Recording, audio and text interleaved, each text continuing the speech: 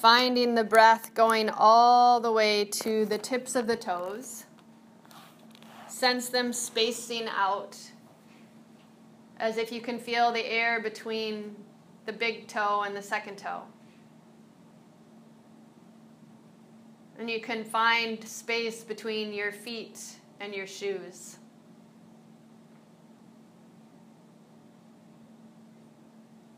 Feel yourself at home in your own skin with childlike wonderment as we move through this fun little training about yoga.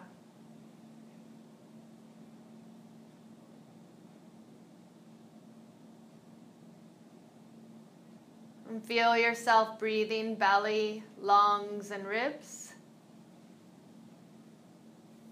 And ribs, lungs, and belly as you exhale. Inhaling belly, lungs, and ribs. Exhaling ribs, lungs, and belly.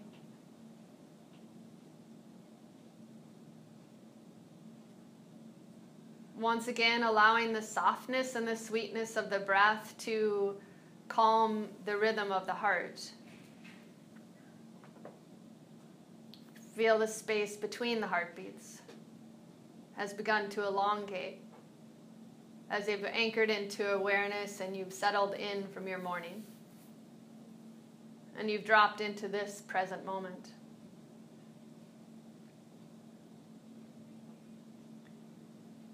Begin to calmly take your hands and allow them to come in front of your chest.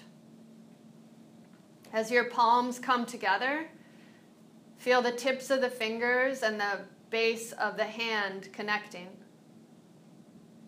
Notice the ease in your neck. And begin to take your palms together and rub them as fast and as fast and as fast and as fast and as fast as you can, creating warmth and heat and friction.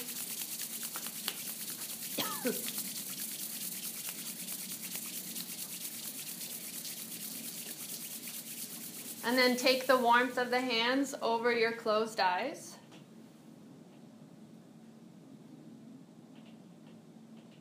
And begin to subtly release your palms forward as you open your eyes, seeing this morning with a whole new perspective. Taking the palms again onto the legs. Inhale, lift your heart, belly reaches forward, chin a little bit elevated. And then exhale, hollow the belly, chin to your collarbones. Inhale, lift your heart. Exhale, hollow out the belly. Inhale, lift and open. This is called cat-cow. Exhale, hollow out the belly like a Halloween cat. Inhale, lift and open. A cow says what? Moo. And exhale, hollow out your belly. Inhaling to a neutral space. Begin to wave your left hand and take your left hand to the outside of your right leg. Reach your right hand open like you're opening up the gates or the doors to your body, and you can grab onto the back of the chair or you can keep reaching your arms back. And then inhale, lift your chest up. And exhale, twisting to the right, telescoping your spine. Keep the connection of your buns to the chair. Inhale, lengthen. Exhale, twist. You're rinsing out anything that's congesting you at this moment. And then inhale, come on back to center. We'll find another cat-cow. Hollow out the belly, chin to the collarbones. Inhale, lift your heart. Awesome. On your next exhale, take the right hand outside of the left leg and the left hand reaches back, opening up the gates of your body. Feel your blood pressure lower. Your focus is a little bit more internal. And rinse out anything that's kind of stuck in your internal organs as you massage your systems with this twist. Inhale, lengthen. Exhale, twist a little bit more. And then inhale, come on back to center. Exhale, hollow out your belly. Inhale, lift and open. And exhale, coming into a neutral space. We'll do one more thing. On your next inhale, reach your left arm up. And as you exhale, press your right hand into the chair and bring the elbow towards your body as you reach up and over. So you're just showering your body with space and freedom and ease. I like how you moved your fingers too. And you're allowing your buns to keep rooting down into the chair. You're working your intercostal muscles so you can take a deeper breath. Do y'all feel that? Inhale, lengthen and stretch and reach. And exhale, using your abdominal walls, come on back up. Let's find the other side. Left hand to the chair, right arm nice and high. Stretch and reach up and over. So as I mentioned, I really believe that breath and mindfulness practices are going to change the world. And we're creating space in our heart. And we're really working towards the next big health revolution in our culture. So you're creating freedom and health and balance. Come on back and bring the arm down. One more cat-cow. Inhale, lift your heart. Exhale, hollow your belly. Inhale, neutral space. I lied. You want to do one more pose? It's very flash dancy, but this is great to help calm the parasympathetic nervous system. Separate your feet, frontal hip bone distance or wider. Your toes slightly point out. And then just gently skim your hands forward down the legs until your fingertips come down to the ground and your head hangs. So you're literally in this really nice forward fold. You can see if there's any weird stuff under the chairs. But what it does is it calms the parasympathetic nervous system. So you're literally telling your body to relax. You're literally sending serotonin through your system, which is the happy hormone. It's like eating a chocolate bar without the weight gain. So allow your thoughts to pour out of your body so you can open up to that childlike wonderment, that reckless abandonment, and that really, really kind of inspiring inhale and exhale will guide you back up. Unfurl your body like you're a fruit roll-up and you're just rolling up slowly, feeling the sweetness of the breath guiding you back to center. On your exhale, bring your feet back together. And then take and bring your hands in front of your chest. Interlace the fingers, palms press down, letting all the air out. Inhale, sweep the arms up. And stretch to the right. Stretch to the left. Come back to center. And almost like a little rainfall, open your arms up wide and allow the fingertips to roll down the sides of the room until your hands come back in your lap. And you're a little bit more grounded, and you're a little bit more present, and you're a little bit more yawny, and we're ready to practice. Awesome. I feel like when I was in high school, I got a bartending license. Did you know you could do that in high school? So I went to the Minnesota School of Bartending. I got my bartending license, and I feel like ever since then, I've spent my entire life being a bartender. So instead of pouring drinks like I did in college, I actually teach people how to do an oxygen cocktail. So how many of you took a yawn after that? Yeah? Right? There's such an amazing thing that happens when we breathe, and the timeless principles of yoga were taught in a book called the Yoga Sutras. Has anybody ever heard of the Yoga Sutras? It's kind of like the golden rules for yogis, and it's a really ancient text, about 2,500 years old, and it teaches how to calm the monkey mind, which is, we all get it, especially in our culture, since we all have been forced to have ADD because we have 7 screens that we see all day long. We have so much that we need to do. And the sutras teach us to calm the monkey mind and allow us to really be present. And the person who wrote the sutras, their name was Patanjali, And the word actually means falling from heaven. So it's kind of like, to me, it's kind of interesting, like knowledge falling in from heaven that teaches you golden rules of how to be good to other people. But I always say that Patanjali was the first therapist because Patanjali helped people get their shit together. Sorry. But we have this mind, and we don't often have the ability to calm it down. And what we want to really teach kids and adults is that we are not our thoughts. And if we ground down and relax, how many of you, when you listen to the space between your heartbeat and what we just did, how many of you noticed that all of a sudden you kind of like, everything faded away, and the kind of chirp, chirp, chirp of the little bird inside your head kind of went away?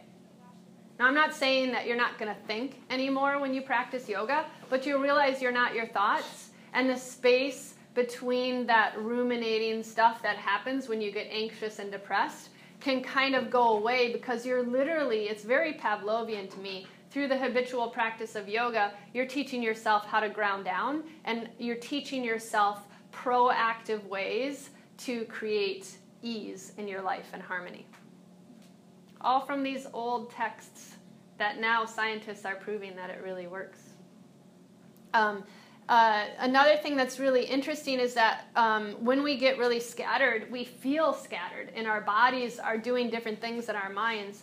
And the practice, really, what yoga means itself is like yuj, or yoking. So it means to unify.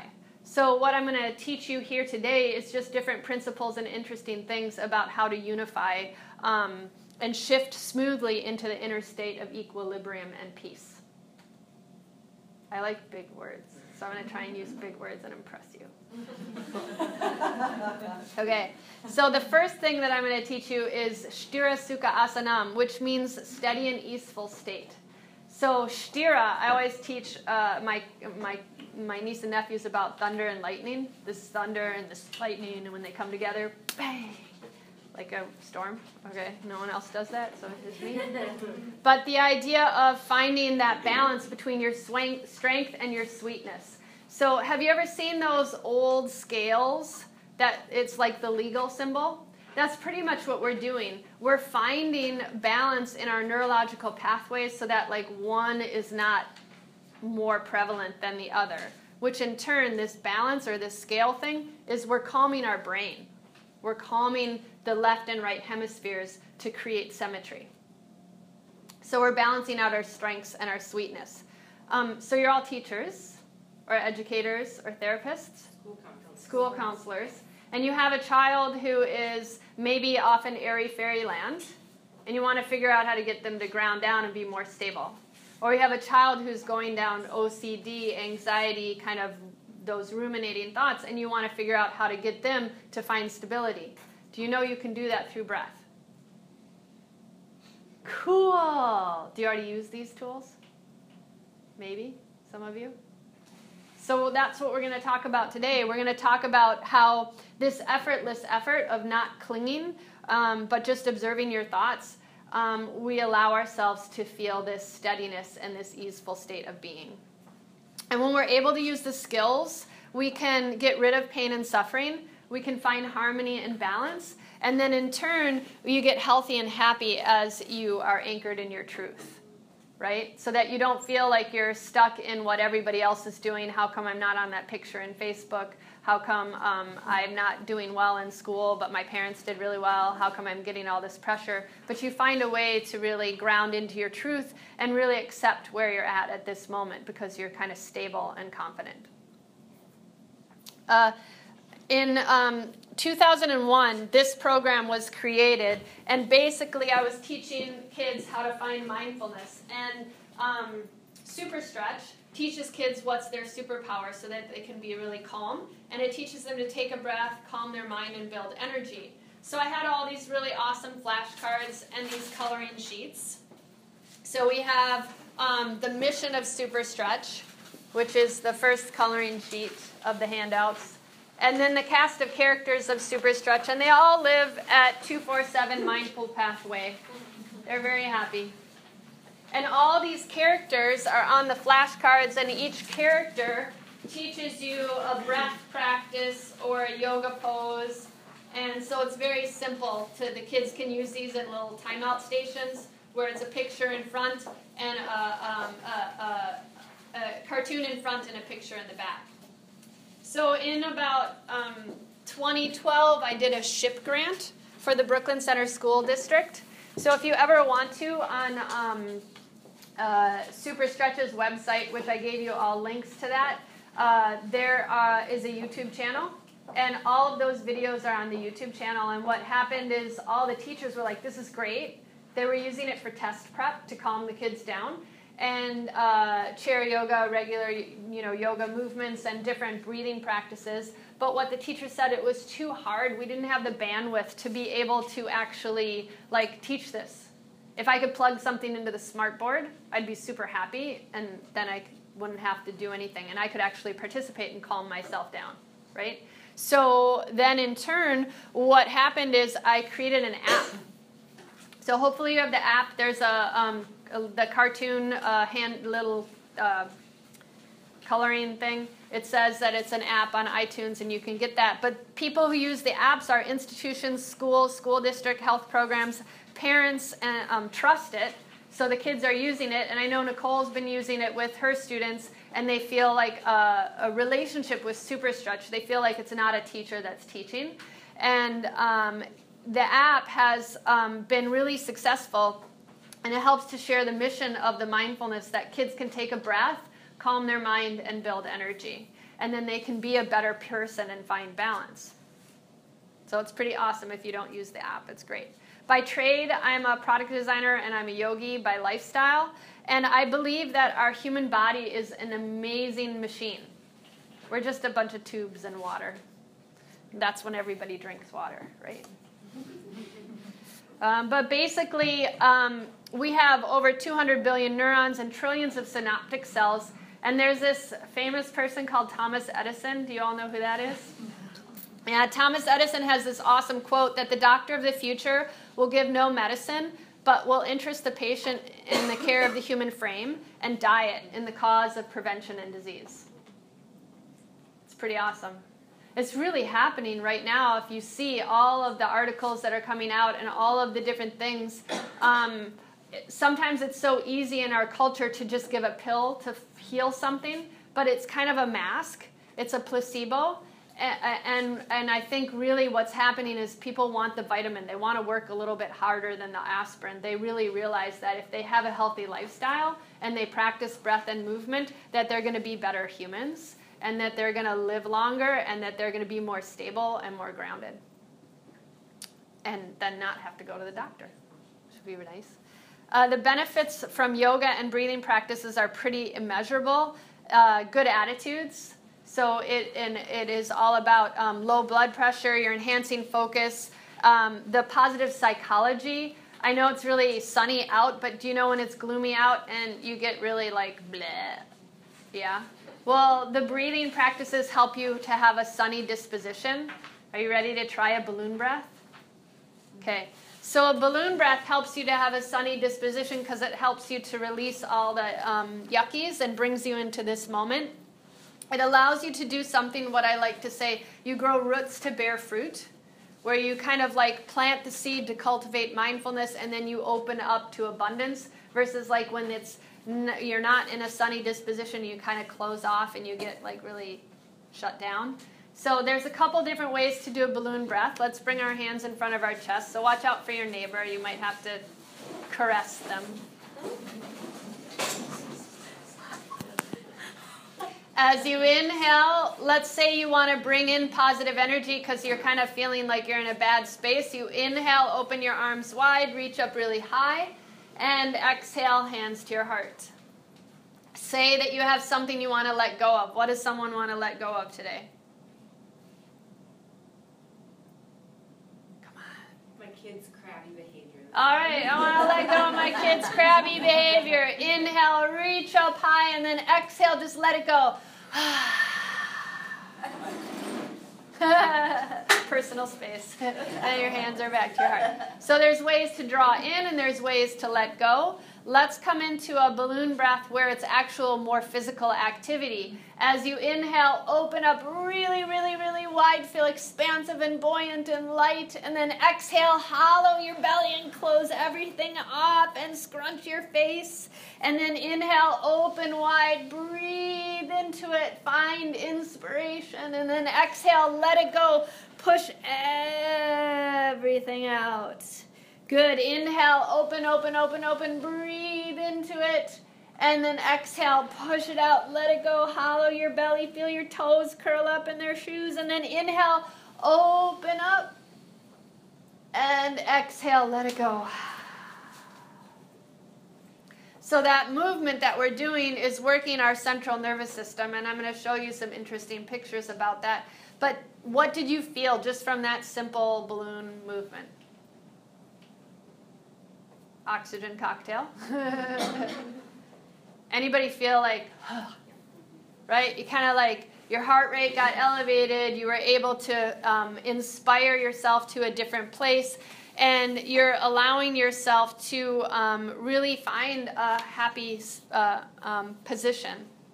To me, this effortless effort that we're working on is all about alignment. So there's a dude named Thich Nhat Hanh, who's kind of a Buddhist, right? Is anybody interested in Buddhist philosophy? In there, I gave you some lists of interesting books to put into your timeout stations, so his name will come up in there. But he always states that there's no way to happiness. Happiness is the way. But as therapists and counselors, sometimes you can really tell that someone's just in a bad place and they can't get out of it. But this breath and movement practice really helps people be aligned in their truth. I literally just got something in my inbox last night from a therapy council talking about how they did a study on yoga for children, and it actually, just 8 weeks of practice, 3 times a week, helps get kids to start coming off of antidepressant meds. So that's pretty cool. To me, alignment is skill in action. It's all about paying attention and being really present. Has anybody ever heard of Jon Kabat-Zinn? So Jon Kabat-Zinn has a great MBSR program, which is mindfulness-based stress reduction. But a lot of times they talk about the idea of resiliency training. So really what we're doing when we practice yoga is we're teaching resiliency training. We're teaching kids how to really calm down so that we can be present and in this moment. I like Tarjay Boutique. Does anybody else? Yes. I like the dollar bins, right? So this was from the dollar bins, and one of them they have, it's strobes. So don't get that because you can get someone a seizure. But this one just has a little floating bunny in it. But have you ever used those self-regulating jars or created the self-regulating jars? So this works really well. And really what you're teaching is that if most people truly live a short distance from their body, then and 98% of what we do is involuntary, what you're teaching people how to do is create choices and actually be present and embody themselves. Kids, I mean, I bulk kids and adults in the same thing. So, but we're talking about kids. So this works really well. It was in the dollar bin. If you shake it up or you bounce it and then you have the child kind of like hold it. I actually have been using this in nursing homes because there's a lot of anxiety running rampant right now in nursing homes. And so it's a great tool to just do a breath practice just using that. Most of us who practice yoga in the United States practice a form of hatha yoga. Ha and ta means sun and moon, and it's the same thing, that scale thing, you're finding the balance. And it's called vinyasa, and vinyasa means to place in a special way. So if you're going to a class and you're actually like doing something, you're actually just learning how to place something in a special way. Which is kind of interesting, that you're actually conditioning yourself to be more present and more focused, to have pure seeing, so that you place yourself in a special way. We literally need to teach these skills to kids so they can grow up with the tools. And there is a page in there that is stapled that we're going to spend most of our time on, where it says Yoga Enrichment Workshop on the top.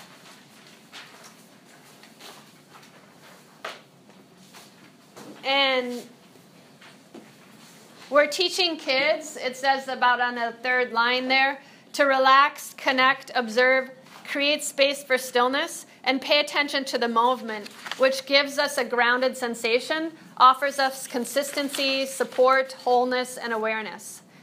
I like the visual of trees, especially with what we do in yoga, where as we plant the seeds to cultivate mindfulness, that you're teaching that we want to be firmly rooted like a tree. And if we have those root systems and those proper networks in place, we can have a healthy, nurtured, and flexible life, and we grow roots to bear fruit. Yogis, people who practice yoga for a long time, they say that you blossom 10,000-fold. A symbol for yoga also is lotus flower. Have you seen a lot of lotus flowers? Mm-hmm. It's kind of like a duck. On the surface, it looks really pretty, but underneath, it's like moving like this and going crazy, right? It's that effortless effort. A lotus flower is the same thing. It grows up from the muck and the mire, and it allows you to really radiate and blossom, embracing every facet of yourself, but still finding that balance, that symmetry, right? Lotus flowers can grow up out of like nothing. So it's a great symbol. The vinyasa that we do gives us the hero physique in our culture, right? So you always hear people like, oh, I want to do yoga so I don't have bat wings. I don't know, I'm in a different age bracket than most of you, but like, so bat wings, or like, I want a really nice ass, so I'm going to go to yoga, right? But actually it has nothing to do with that. That's not why we practice yoga. The hero physique is kind of like a byproduct of it. What we're doing is there's so much more. We're anchoring our gaze, which in yoga is called drishti, internally. Yogis believe that the cure for suffering is to look correctly in the world around us. And so the goal of yoga is to maintain a single pointed focus or concentration of attention. It's kind of cool, right? So far we haven't really even done a lot of like movement, but we're really learning everything that you teach is basically yogic already. Everything that you do with the students is yogic if you teach them to have that internal pure seeing and to look correctly at the world around us and be really present in your space. Another thing that's really interesting is what do you do when you're really upset? I don't know, I hold my breath. What do you do when someone's pissing you off in traffic? I hold my breath and I go, and I hold the steering wheel and I get all like tight, right? What do you do when you're angry? Okay, what do you do when you're inspired? You breathe in, right? So a lot of times we hold our breath. We're not often inspired. We don't often let go and exhale. People usually only breathe about 30 or 40% of their breathing capacity, which is really scary. So like if a kid comes and says like, I'm burning, I'm having a burning sensation here, a lot of times it's because they're not taking that conscious, active breath. So part of the idea of what we're doing is we're teaching people how to tap into the serotonin production. So remember when I had you do in the beginning that 3-part breath, belly, lungs, ribs, ribs, lungs, belly? What we're really doing in teaching that optimism and that deep breath is to balance the nervous system. So we're working the central nervous system to reboot our amazing human machine. And when we're stressed out in the mind, to me, anxiety is just culmination of grief. And you're holding on, right? So all of a sudden we become these silos of grief, and then they come see you, right? But if it's an adult, they get like even worse and even more like angry and violent and all that good stuff. So if we're silos of grief and we suppress it too much, we explode. And when we breathe, we need to let go. And in turn, when we let go, we get rid of the dis of dis-ease and we find ease.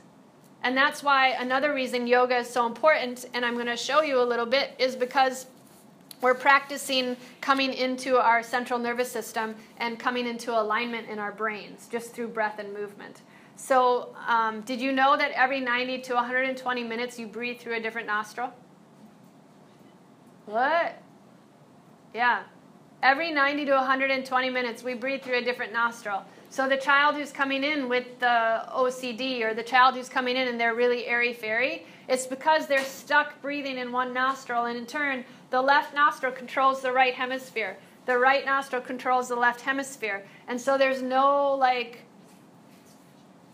engagement. Are you just looking at me in wonderment, or you're like, this is really cool? Oh, okay. I'm like, I've never heard oh, yeah. Okay. I don't know. I'm just checking. Checking the audience. Okay.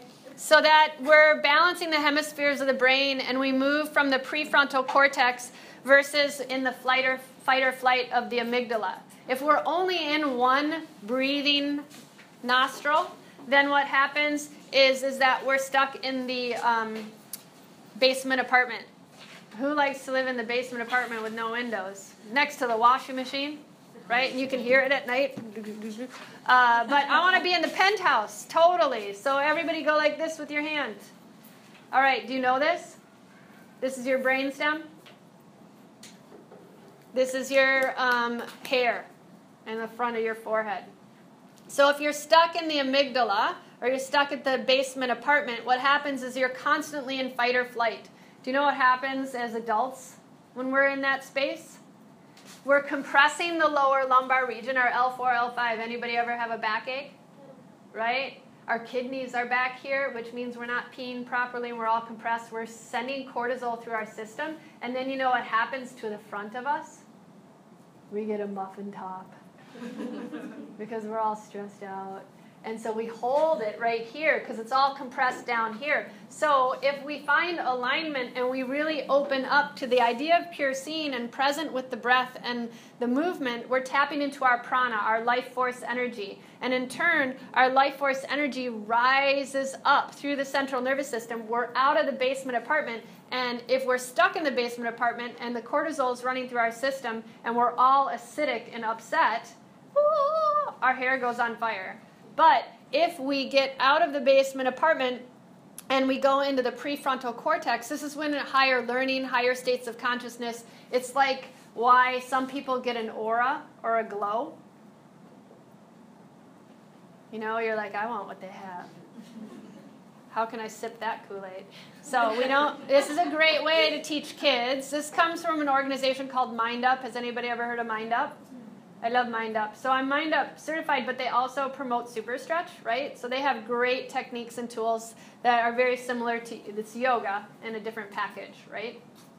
So this is a Mind Up thing. It's great to teach kids about the brain. If you don't teach their kids about the brain, I think it's really awesome to. And I just also read something recently that if kids fall or they've had really kind of bad accidents, a lot of times there's something that's near the amygdala, like concussions, which deter you from getting into the prefrontal cortex unless you do a lot of movement and bilateral practices. Want to try a bilateral cross-functioning practice? Anybody ever do brain gym?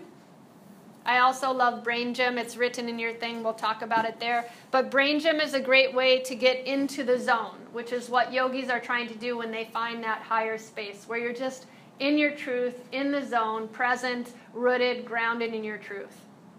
I'm going to do this the same way you are. Take your right arm underneath your left. Weave your palms together. You've done this before, yeah? Bend the elbows out. I'm watching Nicole. Oh, yeah, I don't know what I'm doing. Okay, and then rotate the hands up. Okay, you have to look at me. Don't look at anybody else. And now take and bring your index finger up. Oh, my handsome friend, you looked at your fingers. Okay, put your finger back down. Now just lift your pinkies up. Is this challenging for some of you? All right, you need to practice this kind of stuff in different yoga movements because this is so important to be able to find balance and symmetry. Just lift your middle finger up. And then lower it back down. And then reach your hands out and release them. How many of you that was hard? That means that you're brain dominant, right? You have one hemisphere of the brain that's a little bit more dominant than the other. So we want to really work on different things to, like yoga or meditation and mindfulness practices, to help to balance that stuff out so that you're not dominant on one side or the other. Does it matter which hand you put underneath? No, And then I can do, wait. Oh, sorry. Now I'm like thinking of, okay, sorry, cross, flip, reach. That's even better. Okay. So that what we're learning here is yoga in and of itself is really about alignment. It has nothing to do with the idea of like fancy moves or cute spandex. Although I really like cute spandex. Okay. So everybody freeze and look at how your friends are sitting.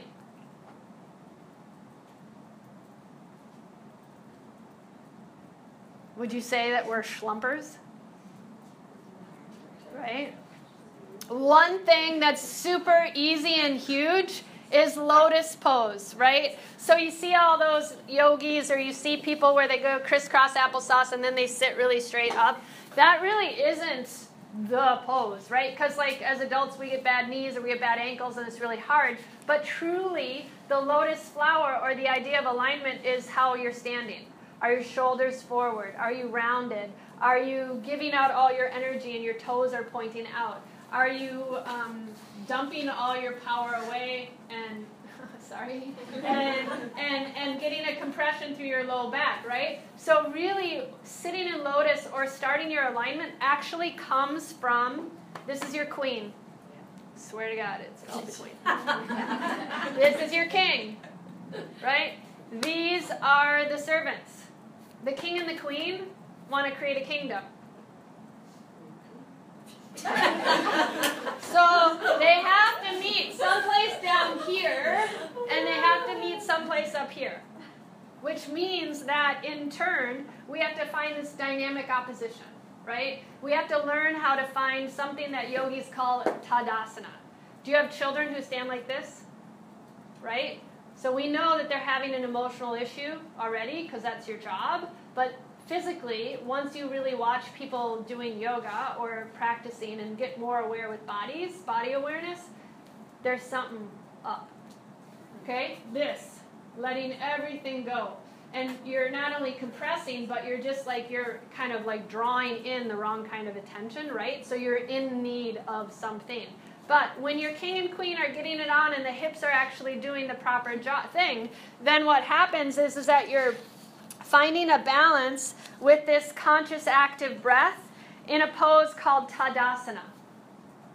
Anybody ever heard Tadas? Right? That's when the magician pulls the bunny out of the hat, right? Ta-da! So I always think that yogis are like alchemists. Your yoga is alchemy, because you can change your body. There's an ancient quote that I'm turning into English, but you can literally rewrite your autobiography by practicing yoga. So say you have like a hip problem, or say you have like asthma, or say you have diabetes. You can heal yourself through the practice of yoga. And I'm not selling snake oil. Although I do like that Bulletproof Coffee guy. Everybody thinks he's selling snake oil. Have anybody tried Bulletproof Coffee? Oh, we put like the butter in it, right? Nicole and I like that woo stuff. Good. But the idea of coming into your space, it is very magical. When you're in proper alignment, it is tada. And you're working your central nervous system. And in turn, you're standing in the power and the stillness of the ha and the ta. Right? How I said ha and ta is the balancing of the sun and the moon. Right? And that balance and balancing the scales is what we're doing. So that when we look at the idea of hatha, the real definition of it in Sanskrit means forceful, masterful. Everybody always thinks yoga is really easy, but it's not for lame people or people who are like kind of like not ready to do the hard work. When you come into alignment and you're finding your tada and you're finding the central nervous elongating, a lot of people think that, yoga is all about, movement. But they don't really realize or understand that in order to not flip our lid, right, which is that little example I showed you, we have to actually use our brain. There's a woman who wrote a book called Stroke of Insight. Anybody ever read that book? Okay, it's really, really cool. This lady was a doctor. She studied strokes and all of these different things, and then she actually had a stroke and had to study her own brain and heal herself. Here she is with a brain. What do you notice about the brain?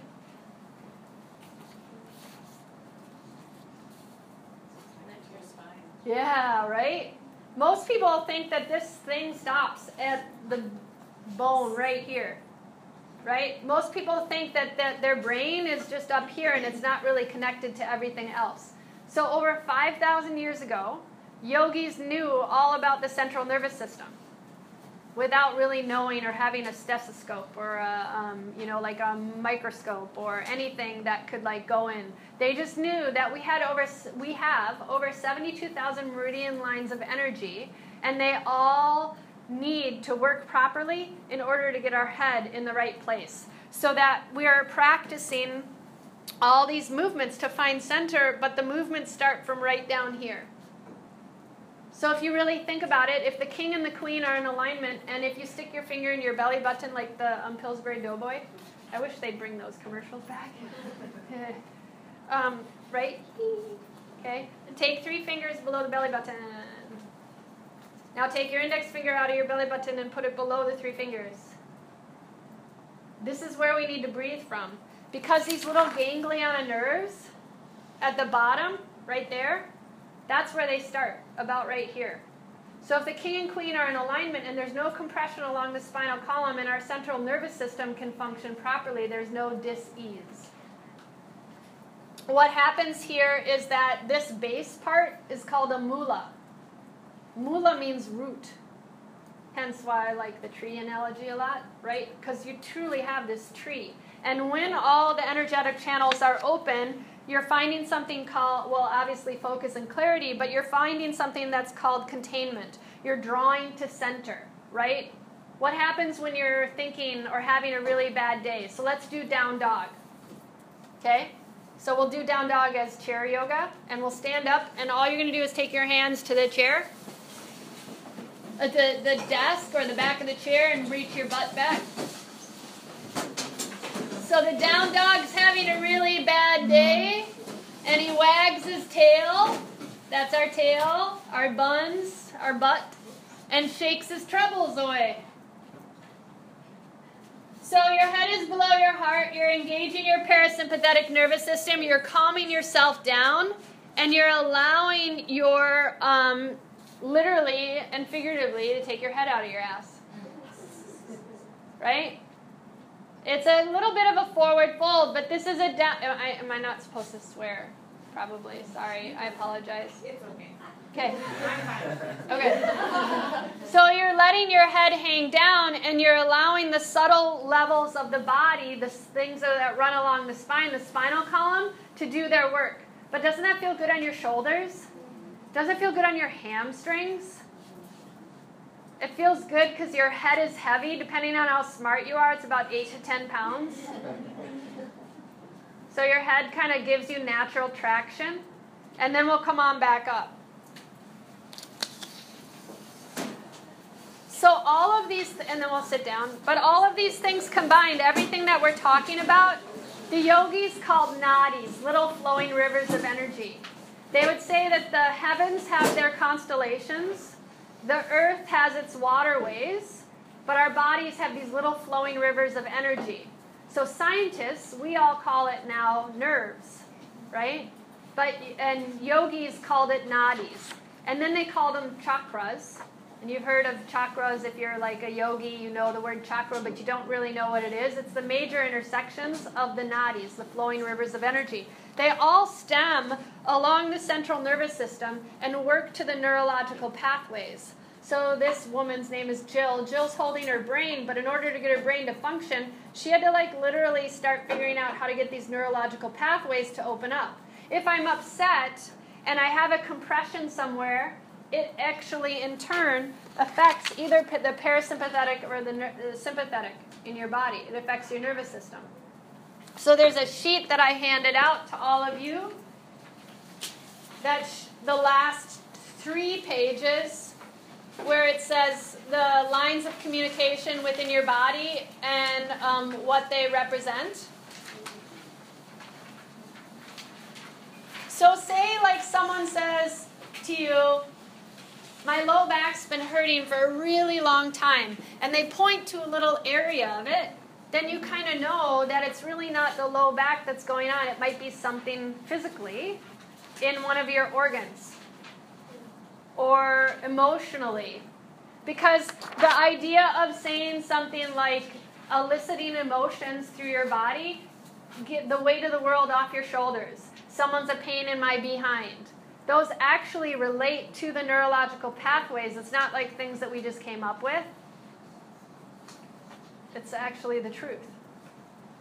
And then you figure out how to do a pose, or what yogis call a pose, they call it an asana.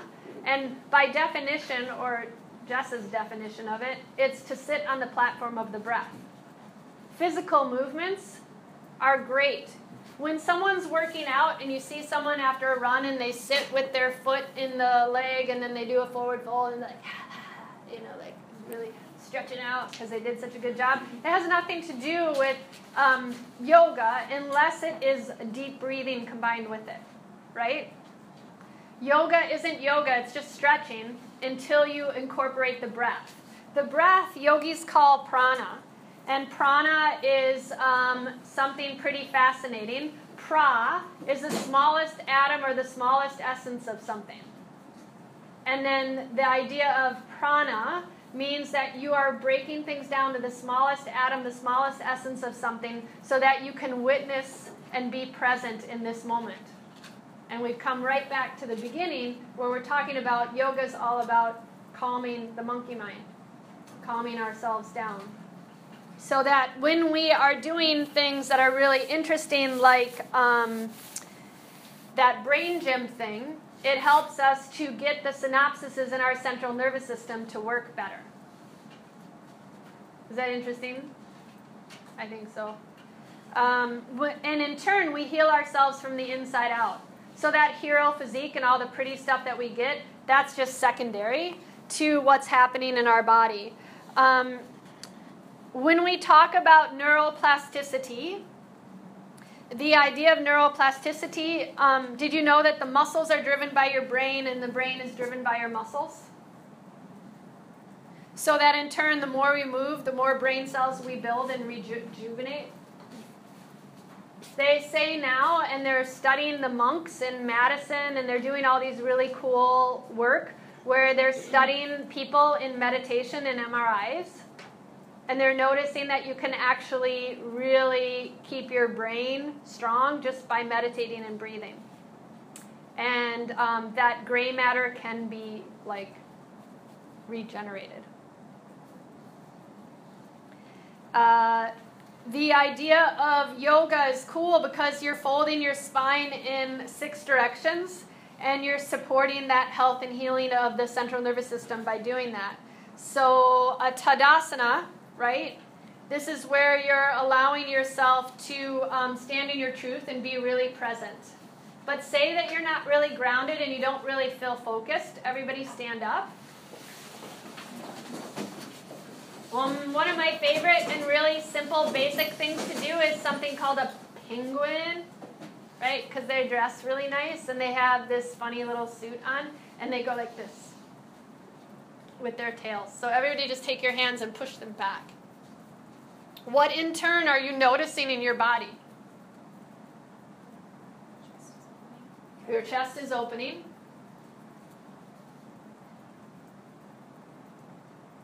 Do the muscles that support your spine feel stronger?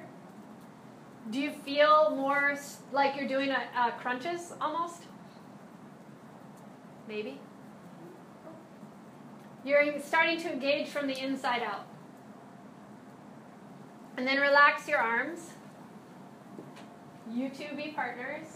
You two be partners. You two be partners. And kind of go along. And if anybody doesn't have a partner, so 2 and 2 and 2 and 2. And then you, the tall, handsome guy in blue shirt. Yeah.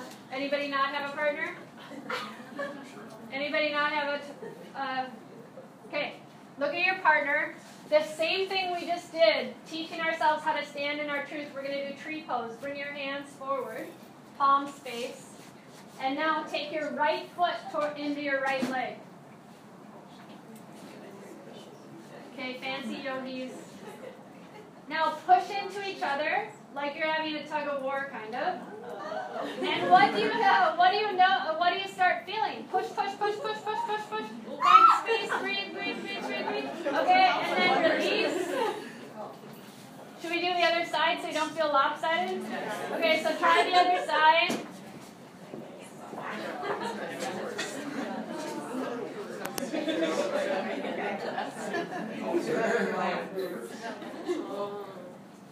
And when you try the other side and you press and press and press and press, and then release.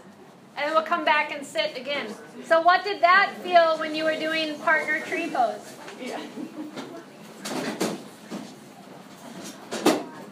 Anybody? Yep, you found your center. Your king and queen were in alignment, right? You felt more elongated. You were starting to like really get into this more open space, which in turn, do you feel more like giddy and happy and woo? So you're coming into optimal alignment, and when you find your optimal alignment, yogis say that your body lights up, right? So that glow where you see someone where you're like, oh, cool, I want some of that. It's actually because you're so connected and everything is so engaged and you are present, which in turn, all of your muscle fibers, your tissues, your atoms of your being, everything is like bright. And you're a beacon of positivity. So that sunny disposition and that optimal alignment actually comes from the spark of that inner alignment.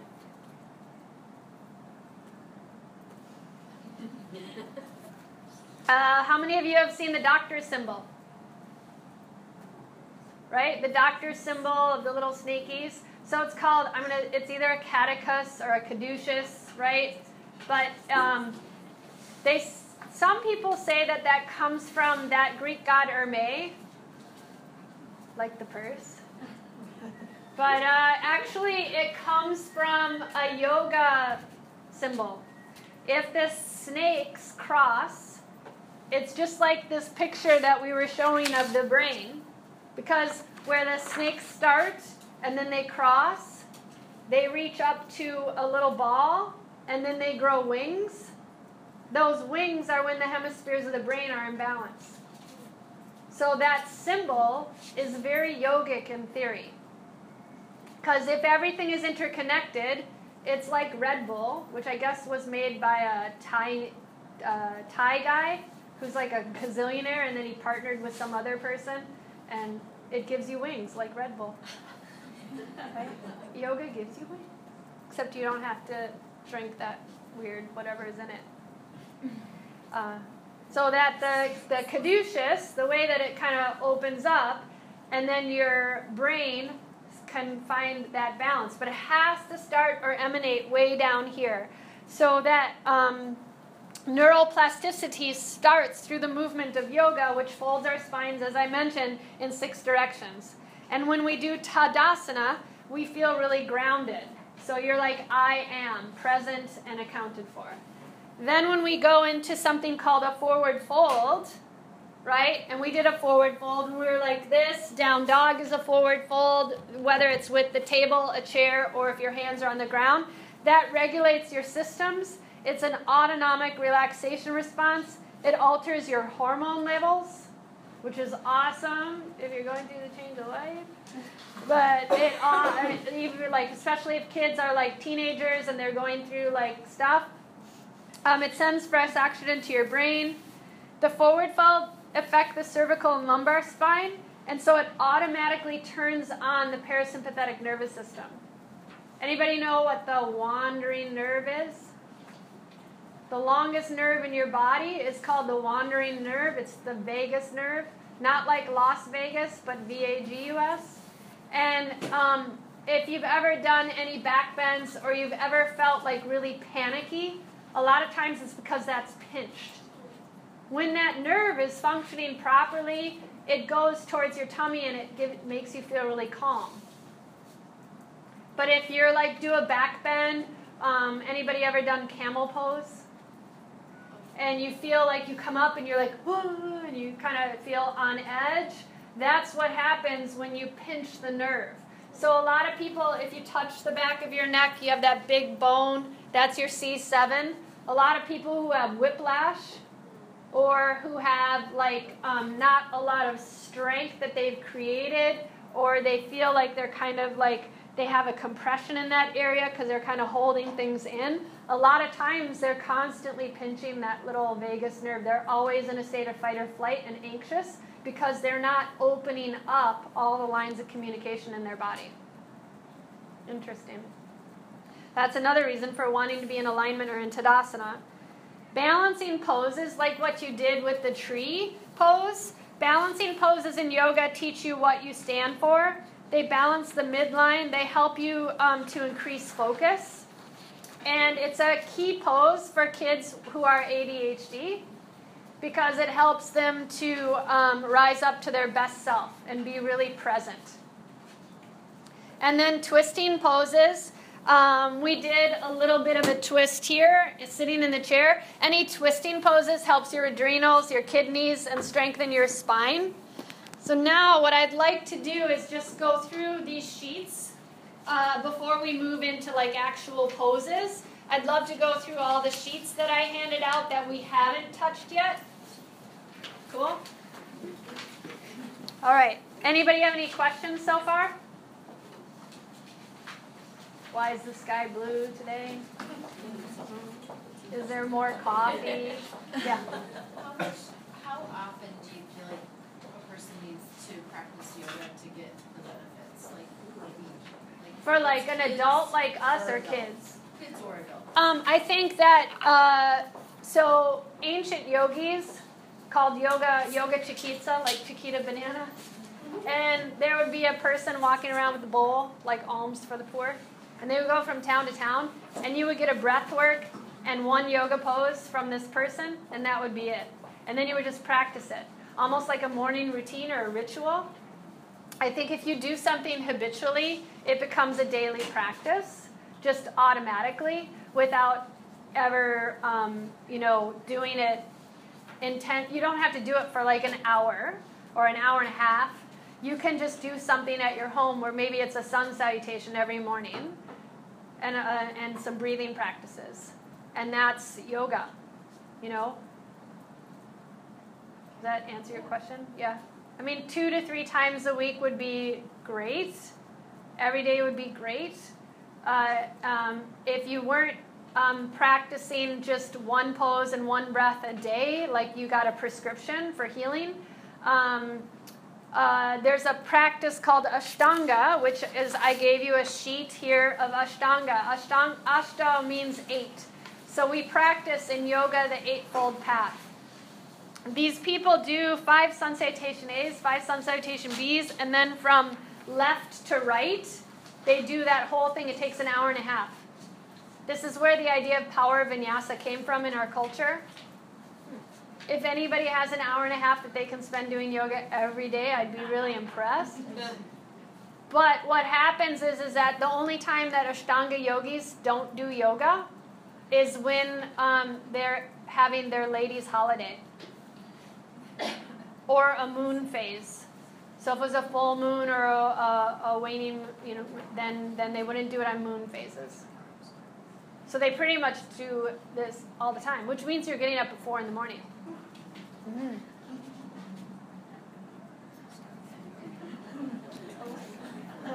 So they are, right? And you're going to bed early, though. Yeah.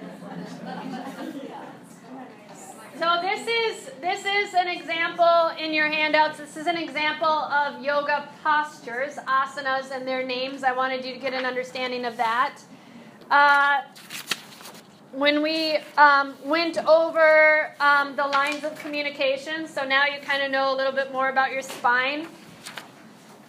If you were going to study or learn about the chakras and were more interested in it, there's 2 sheets on that. One is just telling you, like, if a kid has a rounded shoulders, they're working on their fourth chakra, which is all about their heart.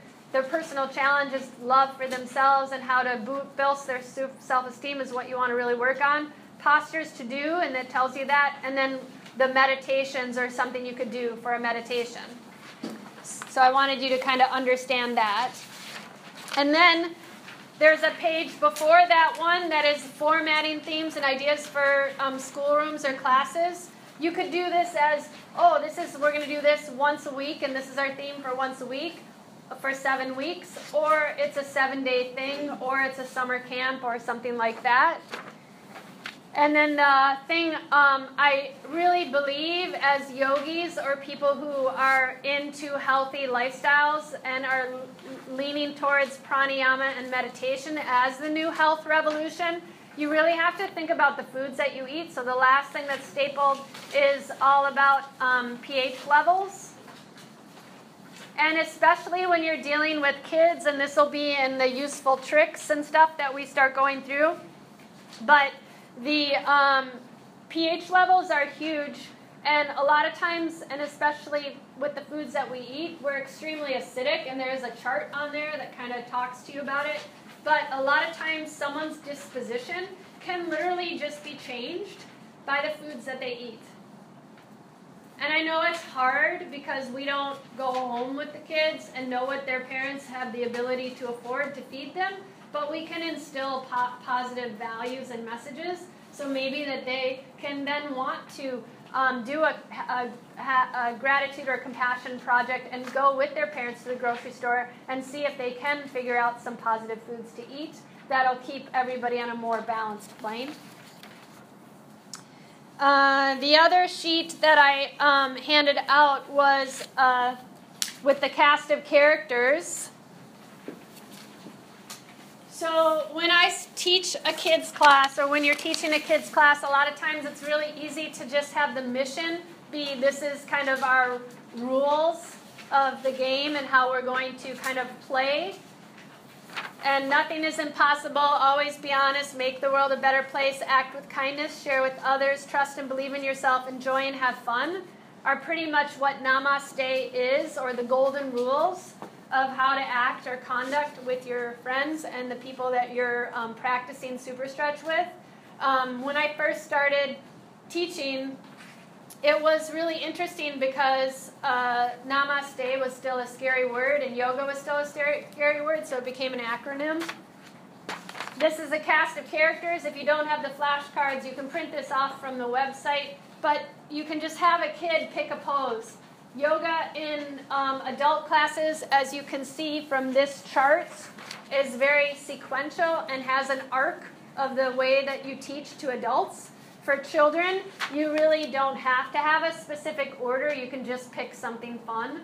Ultimately, we would like to have a specific order, but when you're teaching and playing and allowing kids to find expression and playful movement helps to heal your body by creating sensory integration and relaxation responses.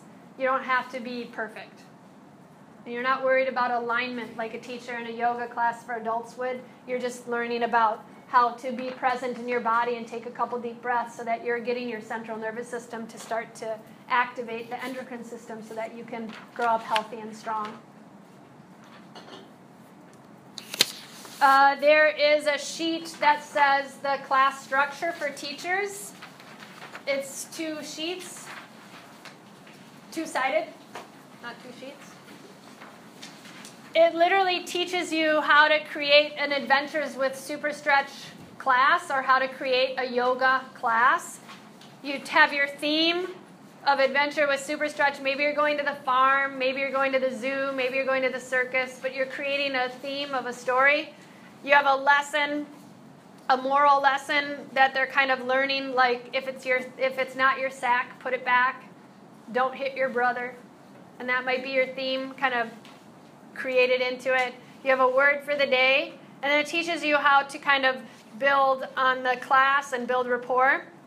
I always pick a breath exercise for your practice, and then you're organizing the postures into integration and warm-up poses, sun salutation, standing and balancing postures and hero poses, core strengthening postures, seated postures, and then you go into something that I like to call rest and dream time. It's Shavasana. And when we're so busy and we've been running around all day and we're really scattered and not focused, a lot of times people crave relaxing, but they don't know how to do it.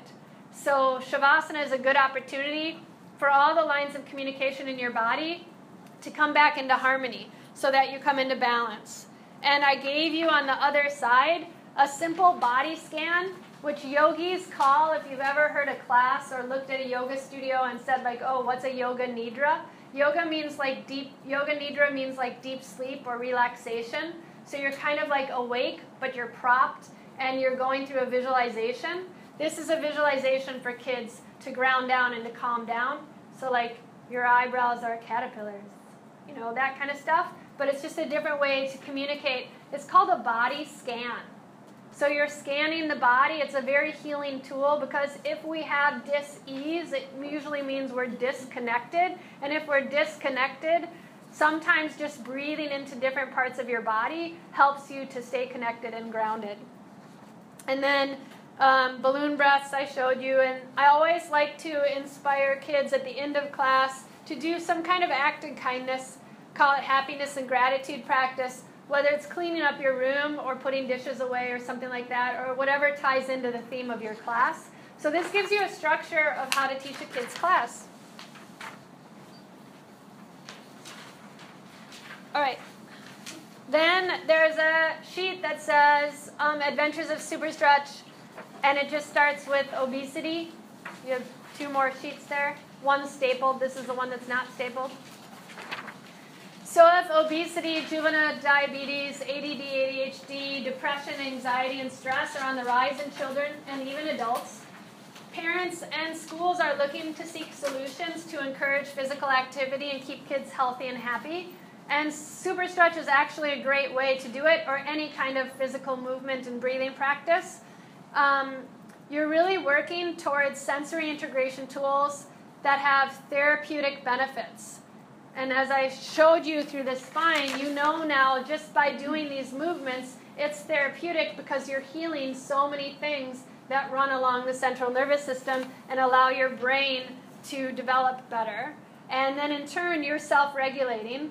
And when you're self-regulating, you're working to help your body, brain, and your heart.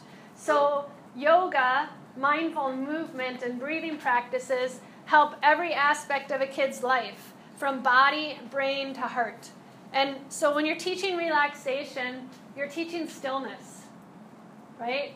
Even sitting here, you're probably thinking about lunch, what you got to do later, what's happening next month, what happened before you came here, right? So you're not practicing stillness. It's really a challenging thing for us to do, but if we could really be present to the breath and allow the inhales and exhales to kind of bring us back to center, then we would be able to have what I love to call a purposeful pause,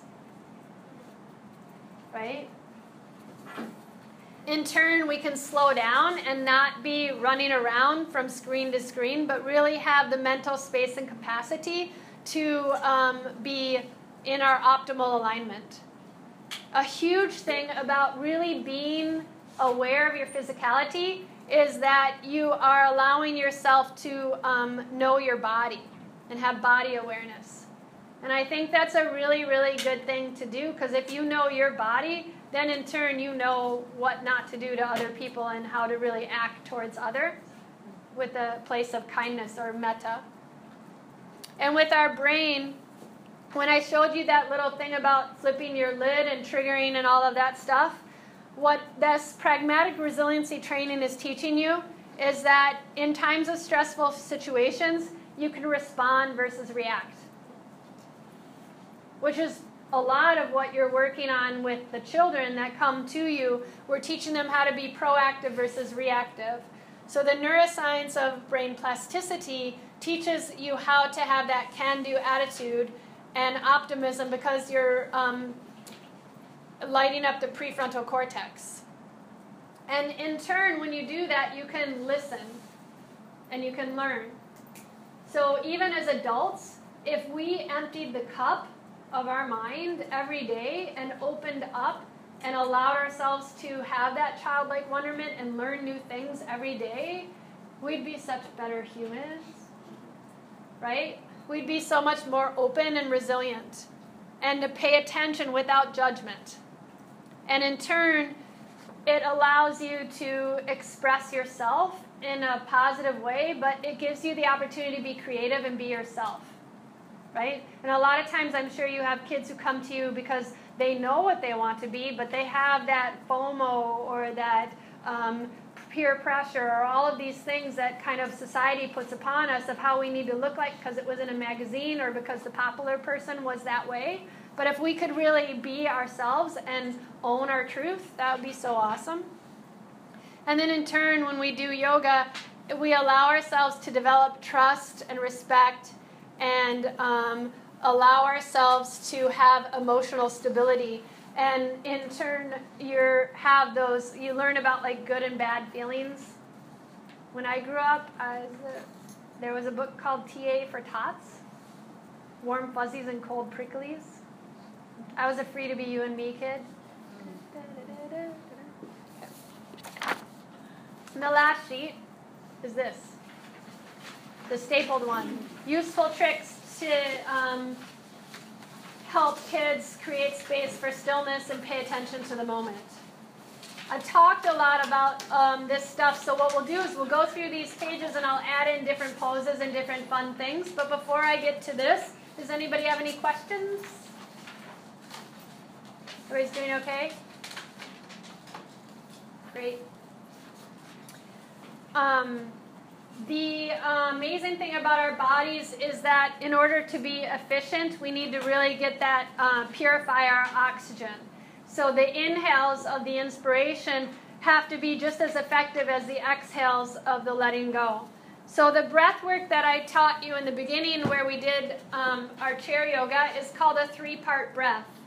It's from a practice called integral yoga. It's one of the oldest breathing practices, or one of the initial breathing practices to teach that we need to breathe from the mula, or the root of our body, right? So belly, lungs, ribs, lungs, belly is a great way to teach a child to calm down.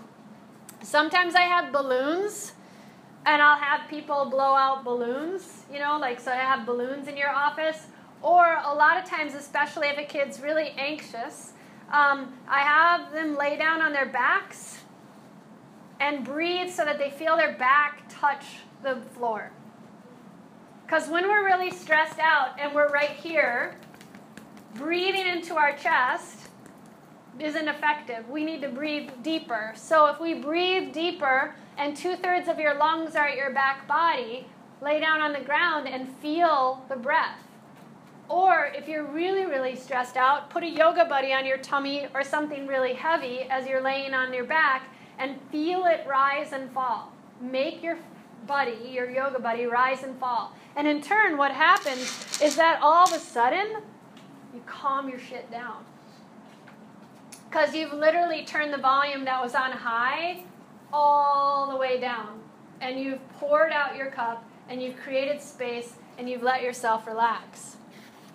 Another thing that I like to do that's kind of fun, because I showed you some balloon breath examples, is to play with feathers. Dollar store is your best friend, right? So passing feathers to each other. I didn't bring feathers because then it would have been a disco party. So passing feathers, because it teaches you how to exhale, right? If you breathe properly, you come into homeostasis. If you breathe properly, you'll never have to do a crunch again. I swear to God. I'm inherently lazy.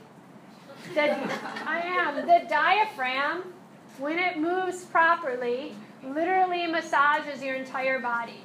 And it keeps fat at bay, and it really allows you to be balanced, and you won't have to worry about all of those things like crunches. because it engages all of the abdominal muscle groups. And remember that your six-pack abs, that's pretty superficial, so I like cadaver labs.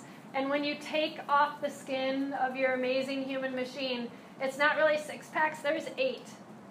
And then in turn, when you peel away the muscle, you have your diaphragm. Your diaphragm's actually doing the work. The muscles outside are kind of superficial. They help your container. Anybody ever hear of a band called the Meat Puppets? We're kind of a meat puppet. Sorry. We're held in 3-dimensional form, but really what's keeping us going is that really awesome diaphragm. And it actually creates and helps with peristalsis because your diaphragm moves and kisses your heart. It's like you have this little trampoline inside of you, and when you're stressed out and you're only here and the trampoline's not doing anything, then you get like this, like Jabba the Hutt. And stuff comes out of your mouth. Okay? So then another things that I love to do with children are animal noises. Lion's breath is a yogic breath where you stick out your tongue and you cross your eyes. But what it's doing actually is when you yawn, it calms your vagus nerve. It triggers relaxation. You don't have to cross your eyes, but if you know any of the children that you work with that have had eye issues, when you do eye exercises, it actually is good for your brain. Right? So crossing the eyes flips the switch to make your brain kind of wake up. Another thing that works really well is a yawn. So we yawn while we're pouring ourselves our own oxygen cocktail, just automatically, because our body knows it. Like our bodies are so smart. We should let our minds stop controlling it. Howling like a wolf. Let's all do it. Ow! It's coming from down there at the root. A whale. So whales have like weird, beautiful noises, but it's that same, whoo, I'm not going to do it, but making really long exhales. Those of you who do practice yoga, there's a yoga that a lot of hot yoga studios do in town. It's called Breath of Fire. It comes from a yoga discipline called Kundalini. Kundalini is like when people shake and they dress in white and they do all kinds of interesting things. And yeah, when Taylor Swift came out with her song, Shake It Off, it actually is a real thing. Like literally shake, shake, shake just your right arm, shake, shake, shake just your left arm. And you can do this for like a half hour. I've danced around the room with like famous Kundalini yoga teachers for a half hour, just literally shaking, doing bilateral cross-body functioning movements, and all we were doing was having a dance party. It was the best drug I ever took. Yoga and breathing is the best drug in the world. But sniffing like a bunny, this breath of fire that comes from Kundalini practice, teaches you how to breathe in that space that we found 3 fingers below the belly button. Every exhale, you're going like someone kind of went like this to you, and you press back and you go.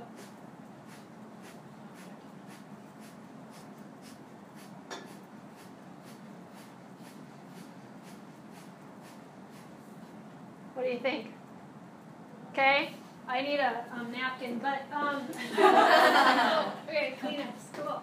Okay, here's another one. And then take a Kleenex back. Oh, it's the last one. Okay, y'all take a Kleenex. Oh, yeah, okay, perfect. So we'll take a napkin and pass it on. And then, does that breath of fire make sense to you? Right? What it does is it literally takes the base of the spine, triggers the central nervous system, and then when you get your Kleenex, unwind it. Unwind it. Neti potted this morning, must still be water. All right, so that breath of fire literally is called skull shining breath for a reason, because it makes you happy. So if you did that like 30 times with someone who was like really like, I'm going to punch a wall, or I'm really upset, and you just sat there, and you can do it through the mouth if it's better, but it's more effective through the nostrils, because when you breathe through the nose, it is for the parasympathetic nervous system, which means you're sending serotonin, the happy hormone. When you breathe through your mouth, it actually sends cortisol through your system, and it makes you acidic, it creates stressors, and it overtaxes your system. So animals pant. That's cool. They need to. Humans really need to breathe through their nose because it triggers a calming mechanism in their body. So breath of fire is great to wake someone up and get them into a sunny disposition. I love doing this one too to teach people how to breathe. Inhale through the nose. Exhale through the mouth and make your curtain move.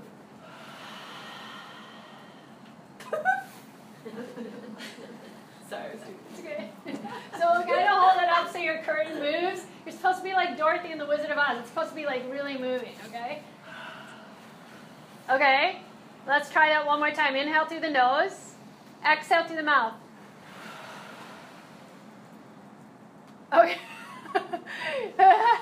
The woman in the orange. It's a high quality nap. Yes. Okay. Now, try inhaling through the nose and exhale through the nose and make the curtain move.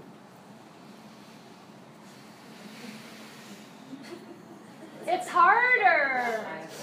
Okay, let's try 3 times in a row. Inhale through the nose. Exhale through the nose. Inhale through the nose. Exhale through the nose.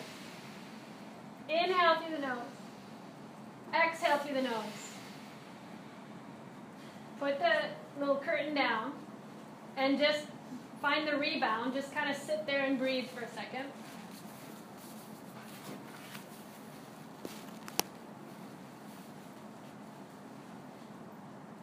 So what did you experience from that?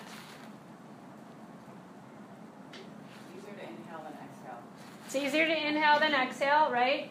We're not a culture that exhales, and we really need to learn how to exhale. Felt dizzy. Lightheaded. Head rush. Right? So it means we really need to find that a little bit more often, that exhale, a deep cathartic exhale, so we calm our central nervous system. Did anybody notice their tummies had to work harder to breathe? Right?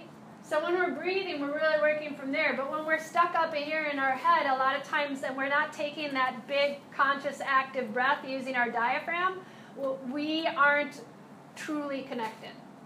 Mm-hmm. We need oxygen. Another thing that I like to do is to buzz like a bee. So when a child is overwhelmed, or even an adult is overwhelmed, and I know Tarzan seems really funny, but there's like tapping and EFT and all of that stuff. Have you ever heard of that? That works so freaking well. But it's the same as the buzzy bee, right? So you inhale and breathe in, and now exhale, and you're going to breathe into the area where say you have a tummy ache or your heart hurts, and you're going to let it go, and you're going to go bzzz. And I'm the only one who's doing it. Do you want to do it with me? Okay. Then push it out and push it out and push it out and push it out and push it out and push it out and push it out. And then inhale, breathe in. And do it again. Push it out. Focus on that area that's really been bugging you and let it go, let it go, let it go, let it go. Really push it out. And then just take a really nice couple deep breaths. Lean back. Feel your system calming. Notice your brain might be buzzing, but you've literally triggered yourself to kind of tap back into you. So it's a cathartic way to let go.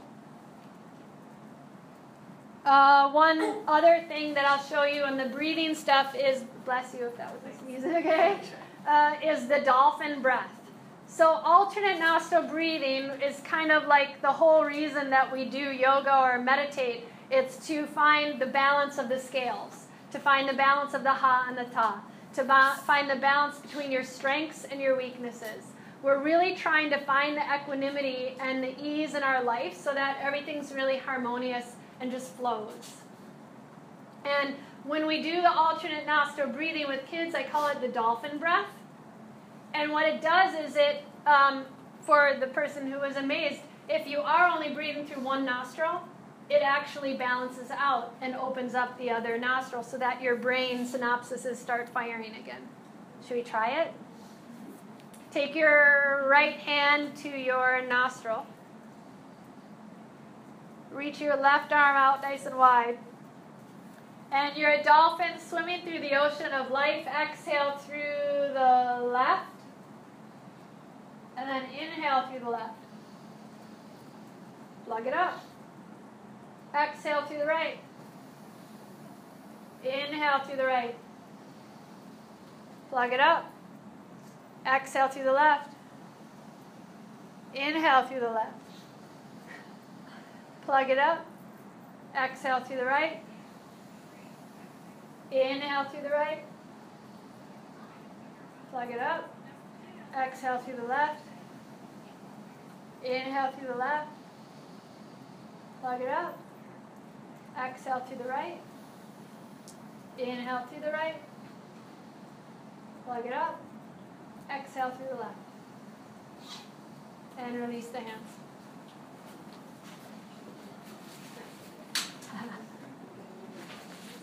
So what's interesting about that breathing exercise is that it depends on which side you start on, whether you want to do energizing or whether you want to do calming.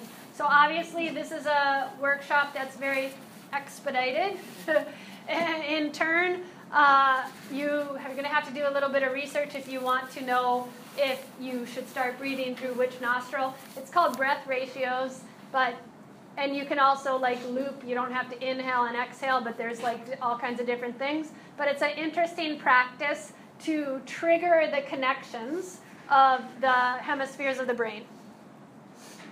A lot of times too, if you do with someone, I don't know if you can touch, but back-to-back breathing with someone is also really effective in getting them to ground down. Say that you're having challenges with your children. I'm only looking at Sarah because you mentioned children, so I'm not pointing a finger at you. But say you just sit back-to-back or with your partner and you're having like a really kind of bad off day, and you like lean into them, sit back up tall, and you just inhale and exhale a little bit. It kind of brings you both to the same place. Then there's a little thing that teaches you about the playful movement and positive psychology of the mindfulness practice of yoga. And it's all about self-regulating and how the diaphragmatic breathing calms your parasympathetic nervous system, allows you to balance your strengths and your weaknesses, liberates the spinal column, all that good stuff. When I was talking to you about the body-brain connection, it goes through and really tells you what forward folds, balancing poses, and twisting poses help you do.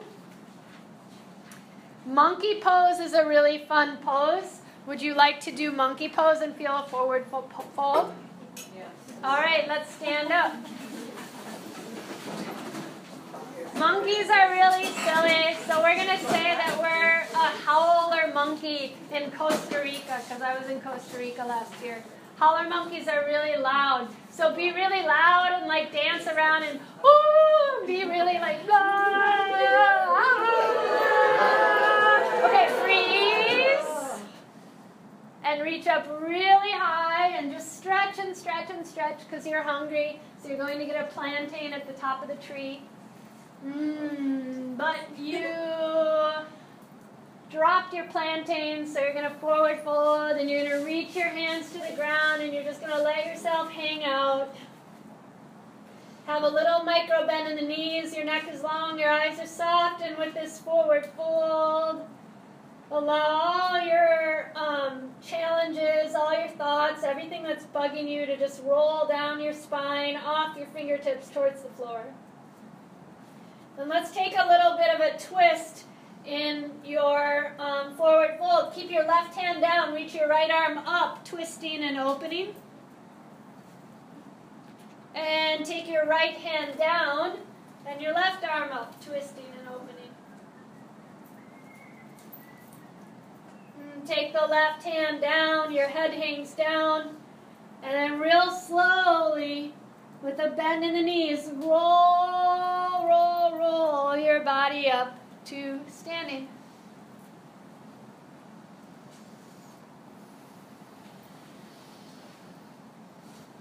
Now you're not a howler monkey, but you're really relaxed.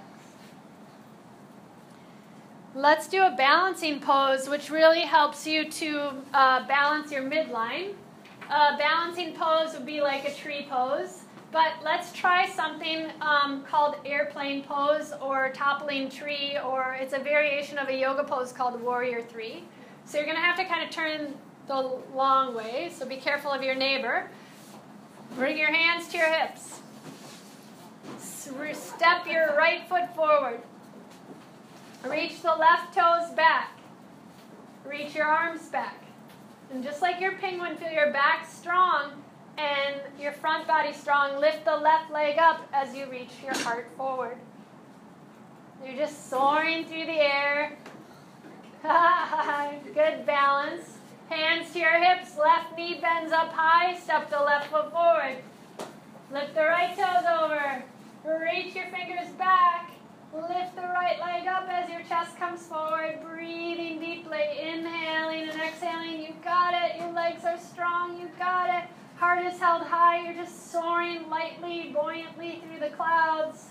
Step your right foot to greet the left. Arms down by your sides. Nice. Now you just did a balancing pose. You want to try another balancing pose? This is called dancer's pose. It's great for hip hike and hip flexors and quads. Take and reach your hands to your hips. Feet are parallel with each other. Spine is long. Reach your right hand back and grab onto your right foot. Reach your left hand forward and kick and stretch. So you're in this pose called dancer's pose. You're kind of like a seeker, but you're balancing two dynamic opposites. You're reaching and stretching as you kick. In equal yet opposite directions, always finding your center. And release, toes and heels together. Ready for the other side? Hands to your hips, elbows reach back. Left heel comes up, left hand reaches back. Right hand reaches forward. Kick and stretch. I did OTF yesterday. Orange Theory Fitness. I'm in pain. Open your heart and really find this freedom. Good. And then release, toes and heels together, arms down. Shake it off. And then we'll do a little twisting pose. So we did a twist and a forward fold. Twists really work with your adrenals and your kidneys. We can do one seated. So we'll separate our feet a little bit wider. I grew up in that era of flash dance, right? So like my thing is always like, ooh, this looks a little like pole dancing, but just, it's not. So your elbows are here, your palms are pressing in towards each other. Now push into your left elbow and look to the right. Feel that space on the left side. You're opening up the mid-back, the intercostals. Engage your glutes and really press your buns to the seat and stretch to the other side. Pushing into the right elbow now, look to the left.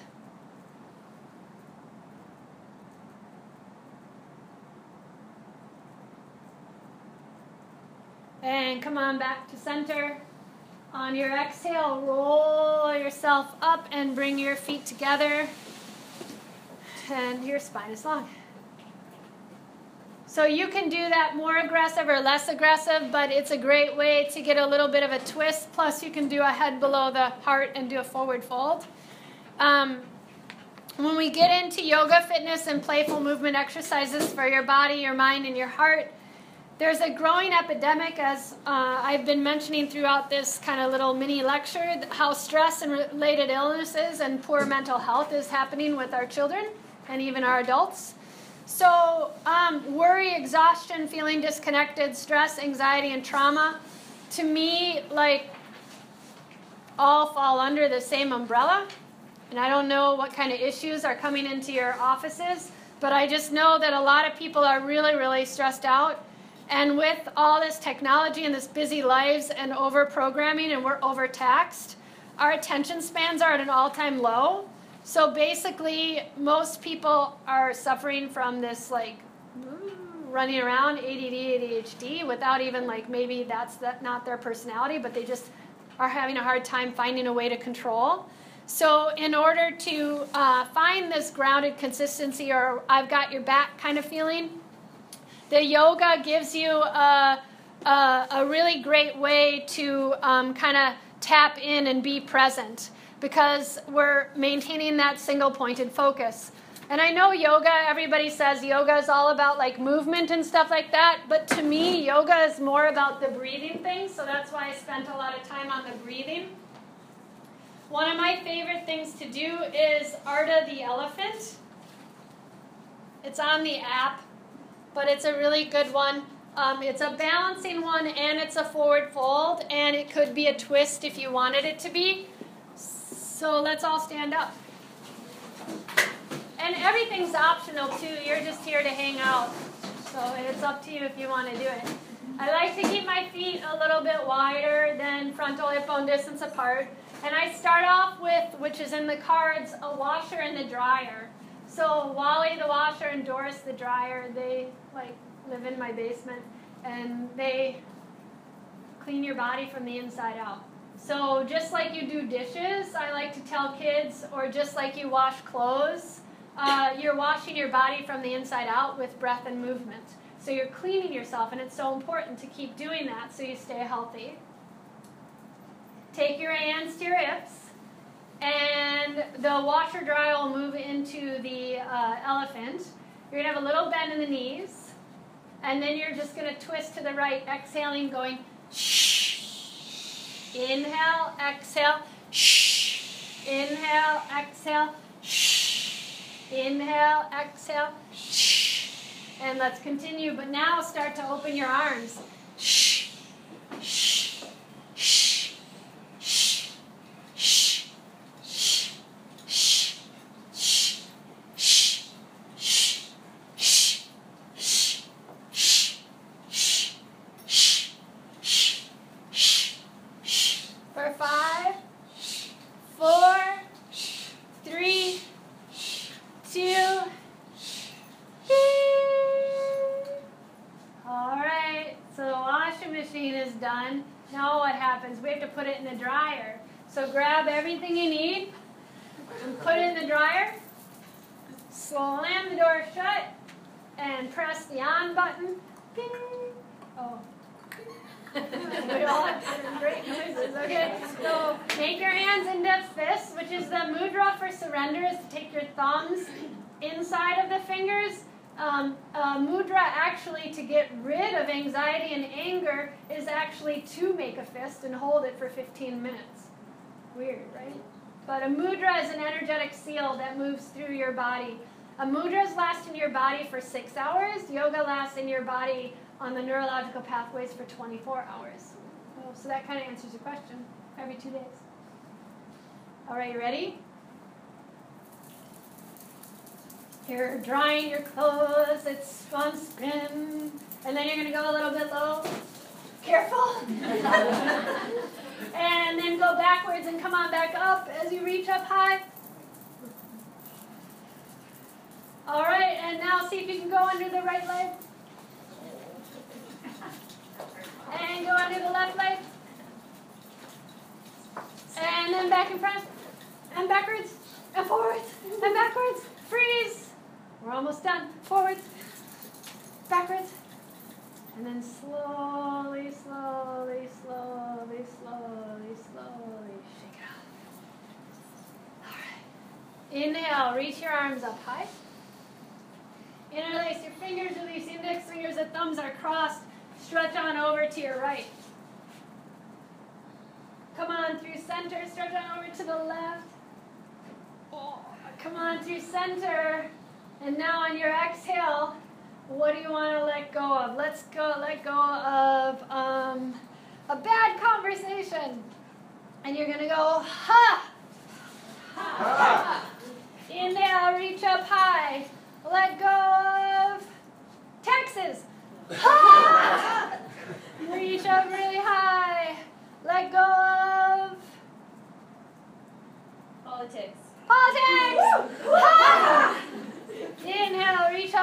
But you get the gist, right? Exhale, arms down by your side.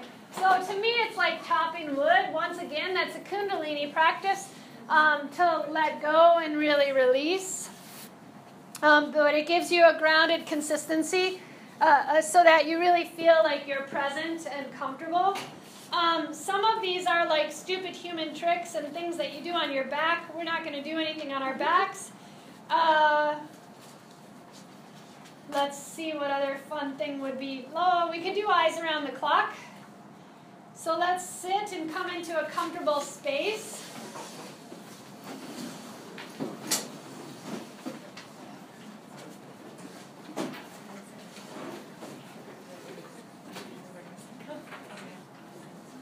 As you come into a comfortable space, bring your arms up and up nice and high.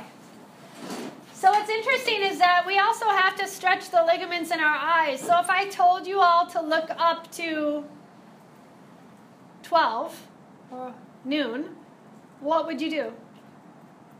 Okay, some of you are lifting your chin. Some of you are crunching your forehead, so I'm going to have to deliver Botox or Restylane. But what you're trying to do when you look up is just look up with your eyes. So everything is relaxed. You kind of want to have resting bitch face. And then look back forward. No, you can't use with kids. And now you could say north, south, east, west. So let's look west, looking towards our right, without moving your chin. And then look back to center, and look over to the west, looking to the left, and back to center. And then exhale and look all the way down to the floor without moving your chin. And look back to center. And release your arms down. You can even strip out the arms because that actually works the neurological pathways on the arms. It works the nerve endings. It helps with carpal tunnel syndrome and tennis elbow and all that good stuff. Something else that works really well that we should try to do is eagle. So let's stand up and find a little bit of an eagle pose. Eagle helps to stretch out the muscles from computers, just like the eye strain exercise with eyes around the clock. But open your arms out wide. And on your next exhale, take your right arm and bring it underneath the left so that your right hand touches your left shoulder and your left hand touches your right shoulder. Good, so this is already effective, right? Lift your elbows up, and do you feel that space between your shoulders? Yeah, so that's called your back heart. We have a front heart and a back heart. So we're breathing into our back heart. If that feels good, reach your hands around and try and interlace your fingers. If you can't interlace your fingers, grab your opposite elbow or whatever feels good, wherever you can kind of get to. Good, elbows reach high. Sit like you're sitting in a chair. Okay, now you're on a road trip and you have to pee, so cross your right leg up over your left. And you're squeezing the inner thighs together. Now try and get your elbows to kiss your knees. Lift your chest back up, and then unwind, and you're on the perch or the pinnacle of your mountain. Reach your arms up. You're soaring through the clouds, whatever expression you want to have. Just breathing. And now take the opposite. So if the right arm was under, take the left arm under. Grab your opposite elbow. Lift the elbows up. As you hold onto your shoulders, you can stay here or wrap the arms together. And sit deep into your space. And reach the left leg up and over. Squeezing as your heart is held high. Birds of prey, like an eagle, are guards, right? They support things, they watch things, but they also capture their prey because they have pure seeing, that single-pointed focus. So as you capture your little prey, lift your chest back up and unwind, opening up and soaring. Good. And now we're going to be a little kangaroo. So bring your hands in front of your heart because you have your little pouch. And you lost baby Roo. Where'd he go? Oh no. Okay, so hands are to your heart. Sit deep into your chair. And once again, we're doing a balance, strength, flexibility. And now we're working on a twist. So we're going to twist because we're looking for Baby Roo. We're going to twist to the right. Baby Roo, where are you? Right? And if that's too hard and you don't want to do this, you can take your left elbow outside of the right leg. Right elbow is nice and high. You're twisting. Or you can take your hand to the outside of the right leg so the left hand touches the leg and your right hand supports your back. Just depends on what your skeleton is saying to do. But you're squeezing the inner thighs together. Inhale, reach up high. Powerful stance in your chair pose. You're strong, you're engaged, you're like a lightning bolt. Hands to your heart. And now twist to the left. Maybe elbow goes to the outside of the knee so the right touches the left. Maybe your left hand goes to your low back. Wherever you are, be present to the breath. Look to the ground. Inhale. Reach your arms up high. Stay sitting deeper. Your glutes are engaged. Your quads are active. You have a thigh master in between your legs, so squeeze inward. Lift your heart. And then exhale. Whew. Anybody not warm? Awesome. And then let's do one more pose before I kind of wrap it up. Hero pose. Heroes are great. We'll just do the right side, step the right foot forward, left leg is back. You're in this really nice lunge. You're finding an expression. So you're working all aspects of your being, and you're really present and grounded in your truth. Your feet are really firmly rooted. Your shoulders are over your hips. Your arms are open wide. And let's use our bow and arrow like a hero. And inhale, reach the arms up. Exhale. Inhale. Exhale. Inhale. Exhale.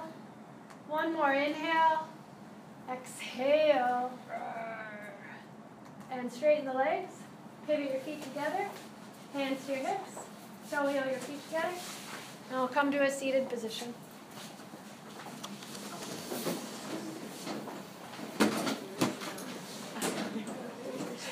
I always, as Super Stretch, tell children that practice is progress, and you're strong and centered, so you don't need to be perfect, and you're not forcing movements, but you want to just take a step forward to be the best that you can be by moving at your own pace.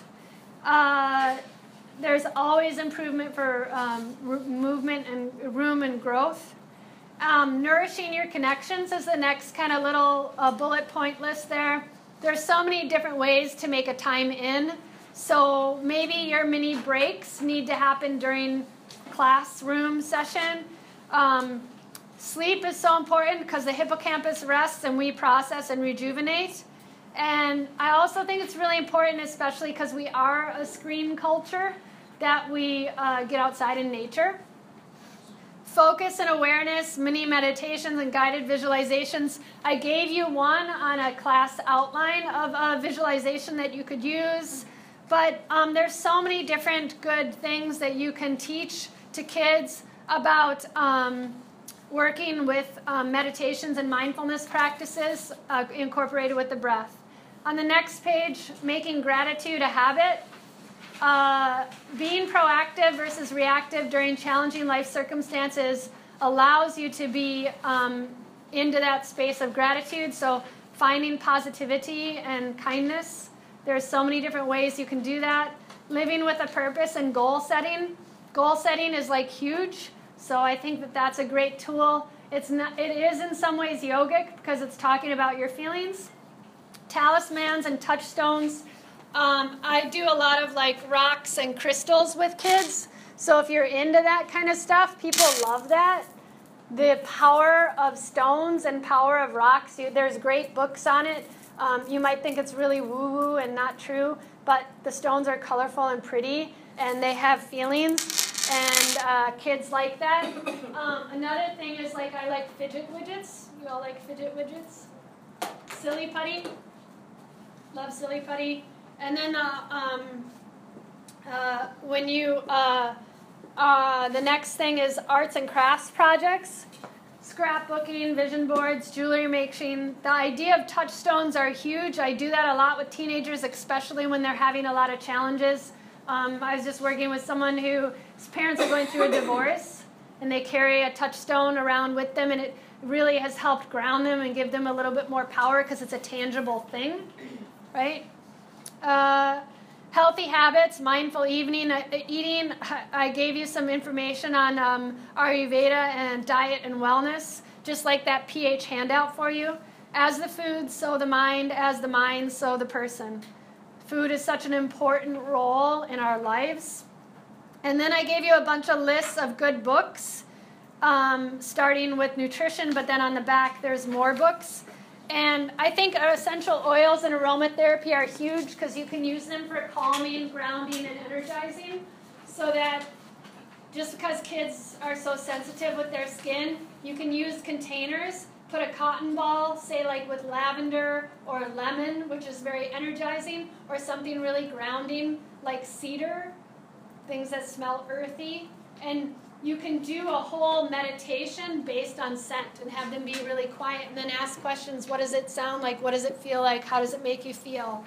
I gave you a little example of a mudra. Mudras are pretty cool. EFT and tapping. Journaling and emotion jars so we can discuss your feelings. And then there's a bunch of stuff about like books and neurological books and neurology books for parents. The magic of music, I gave you some lists of music, and then I gave you some lists of books that teach mindfulness to children that are really great, but from some of them from that Thich Nhat Hanh. The last 2 pages are actual poses and yoga fitness postures, playful movements and sequences that you can do for specific challenges. So postures to do for depression, postures to do for ADD, ADHD, postures for anxiety, stress, sleeping disorders, and stomach stuff.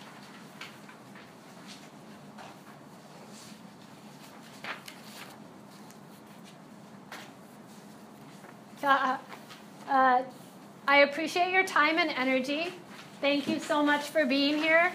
I really believe that to cure the black hole of ruminating depressiveness or the narrative of me that sometimes we get stuck in is to find calm in the center of the storm through breath and movement.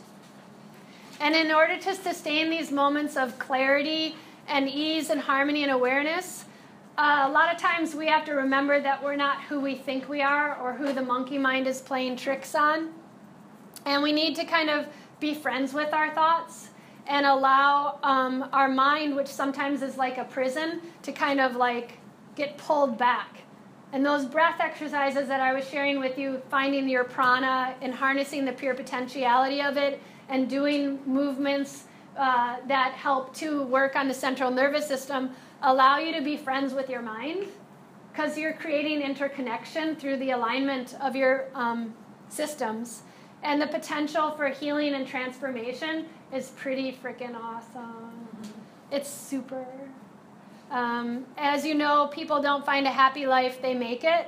I'm really honored to share with all of you this simple but impactful. I think it's really impactful. We were playing, but I think it's pretty impactful. Skills that can become a catalyst for meaningful, positive change in a child's life. Super Stretch has a saying. So it's breathe, stretch, play, and make Namaste part of every day. So thanks for being here. Namaste.